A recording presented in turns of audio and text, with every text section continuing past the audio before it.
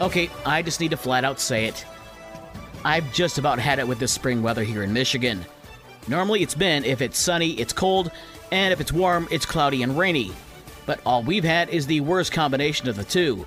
It's been cold, cloudy, and rainy for just about the last 2 or 3 weeks. And it's causing nothing but havoc in the sports world. Starting in Major League Baseball last night, where the Tigers were getting ready to begin a 3-game series with the New York Mets at Comerica Park. But the 2023 version of spring weather in Michigan postponed the game. They'll make that up as a doubleheader today. The first game is at 1:40, the second at 6:40. Both games will be on News Talk Sports 94.9 WSJM, the pregame at 1:15 and at 6:15.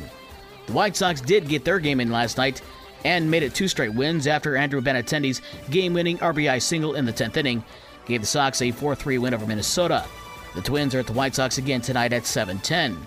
In Washington, the Nationals scored 3 times in the 7th inning on their way to a 4-1 win over the Cubs. Patrick Wisdom provided the Cubs' only run with his Major League leading 11th home run of the season. The Cubs are at Washington again tonight at 7:05. Round 2 of the NHL Stanley Cup Playoffs began last night with a pair of Game 1s. Florida beat the Toronto Maple Leafs 4-2, and Seattle beat Dallas 5-4 in overtime.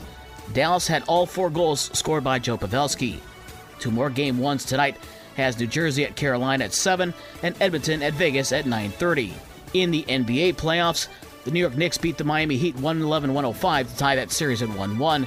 Jalen Brunson had 30 points to lead the Knickerbockers, and the LA Lakers take Game 1 of their series with Golden State with a 117-112 win. Anthony Davis had 30 points and 23 rebounds, while LeBron James had 22 points and 11 boards. There's one game tonight, has Philadelphia at Boston at 8 o'clock. The Sixers lead 1-0. And Phillies center Joel Embiid was named the MVP of the NBA yesterday. To college football, Michigan State cornerback Charles Brantley has withdrawn his name from the transfer portal, and he'll remain in East Lansing this fall. Junior college sports, Lake Michigan College freshman Haley Robinson was named the Michigan Community College Athletic Association's Softball Player of the Week. Robinson hit .500 for the week, including 3 home runs, 2 doubles, and a triple, and had 12 RBIs. Robinson played volleyball, basketball, and softball last year at St. Joe. High school sports yesterday was almost completely wiped out because of the weather again. Kudos to the girls' soccer teams who played yesterday. Michigan Lutheran over Covert 10-0, and Allegan with an 8-0 win over Parchment. For the rest of the scores from last night and the schedules for today's games, visit the podcast page on this station's website. With your morning sports for Wednesday, May 3rd, I'm Dave Wolf.